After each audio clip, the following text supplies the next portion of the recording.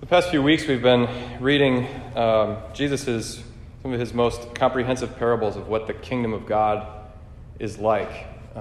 It's a vineyard that he invites us to labor in, that it's this banquet, this wedding feast of the Lord's Son to which everyone is invited, the chosen and the people in the marketplace and the streets and the highways and byways, that the abundance and the openness of the kingdom is on display in these parables that Jesus is preaching. And the Pharisees and the Herodians and the Sadducees and these religious authorities who are all the time listening, today we get their response or the question that they have during Q&A, which is about taxes and Caesar, and in other words, the kingdom of man. And Jesus calls them rightly hypocrites. They pretend to be concerned with the things of God and the kingdom of God, but their question betrays that what's really on their mind, what's really top of their heart and their concern, are the things of the world, not the things of God. And so this explains why Jesus has such affinity for the tax collector and the sinner, the prostitute, the leper, the poor, who receive the good news, the good news of the kingdom with such joy. And these Pharisees are just hard-hearted. They can't seem to understand what is on offer. And I think that as a society, secularism, which our society has certainly bought into, this idea that, in terms of public affairs, in terms of our civil discourse, that the things of God are kind of off limits, and that the things that we can all argue about and agree are of highest importance are things like politics and the economy and taxes. And people argue with such force, but then when it comes to things of God, religion, it's like, well, that's your private opinion. Don't bother other people with it. I don't know about you, but since I remember, every 4 years when the election rolls around, everyone says, this is the most important election in history. I don't remember one time where most of the people on TV and in my family were like, this election's actually not that important. Like, whoever wins, it's probably not that big a deal. Right? There's lots of motivation for people saying, everything is riding on these political candidates, these political policies. And I'm not saying that they're not important. And Jesus, of course, answers the question about Caesar and the taxes, that God does have an opinion about these things. But there's lots of people whose motivations are, you thinking this is of the utmost importance, serves their best interest, their interest in power or money, etc. But the soul of the nation is at stake, sure. But no political candidate is going to save or destroy the soul of a nation. The only one who saves souls is Christ, whether it's the soul of a nation or the soul of a human being. And everything is riding on that question, whether we accept him, whether we decide to be citizens first of the kingdom of heaven or the city of man.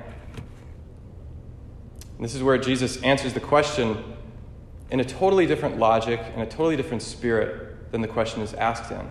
And one of my favorite details of this parable is that Jesus, he almost like feigns ignorance.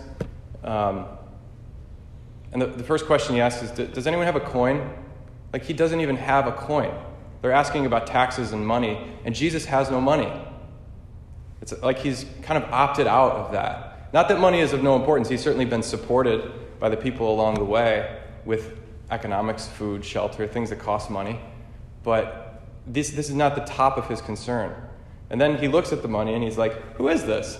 Almost like, this guy, is he important? I'm not sure.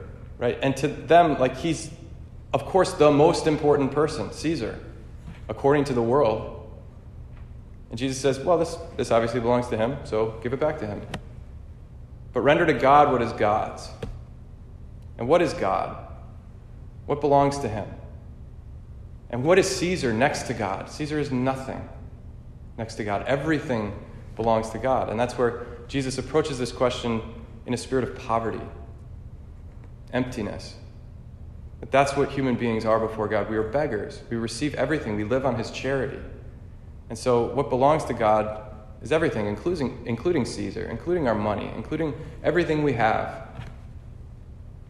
If finish with this story, one of my favorite stories of St. Francis, that when one of his brothers was joining Francis in poverty and chastity and obedience in his little way, it was Bernard of Quinteville, I think, and he was very rich, and he was giving away everything he had in the streets of Assisi. And it was like the medieval thing, he had like bags of treasure and gold, and Francis and him are just like handing it out to homeless people. Like, here, do you want this stuff? And it was like the joy and the alacrity of the gospel that he'd been finally seized by Christ, and he's like, get away all these riches so that I can cling only to Jesus and float up to heaven without anything weighing me down. And there was this priest in town who had donated to Francis some stone or brick that he had left over from his church, because Francis's first thing when he heard the voice of Jesus from the cross was to rebuild San Damiano Church near Assisi. And he was literally rebuilding it, and this priest had given him some stone to help with the project. And when he saw Francis and Bernard in the streets giving away all this gold and stuff, he goes up to him and he says, like, hey, while you're giving all your riches away, could you pay me for the brick? And Francis just reaches into this bag of gold and pulls out like an armful and hands it to the priest. He's like, here, is this enough, or did you want more? And the priest, of course, is humiliated because it's like 1,000 times the price of the little thing that he gave to St. Francis. But Francis doesn't count. He's not counting money. He's not an accountant. He's not worried about taxes and sales tax and marginal benefits and return on investments. Like, that stuff isn't in his brain. Not that it's not important, just that he's become a citizen of a higher kingdom. And those things to him take second place to the things of God, to charity, to goodness, to kindness. And at the time, of course, lots of people thought Francis was an idiot. It's like, get real, man. Like, this stuff, if everybody lived like you, how could that work? How could we have an economy? How could we have a country? All this stuff. And maybe they're right. But does anyone know the name of the governor of Assisi at the time of St. Francis?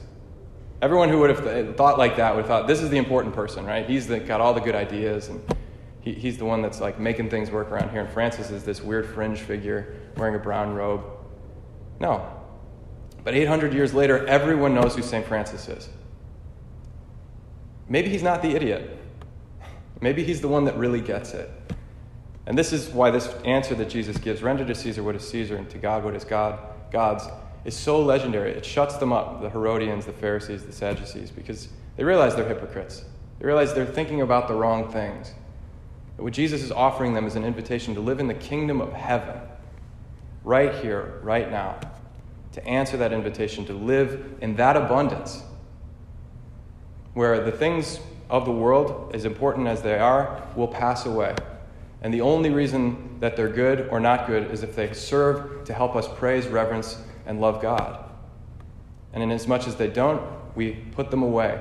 We set them aside so that we can race towards that heaven, towards that banquet that God invites us to.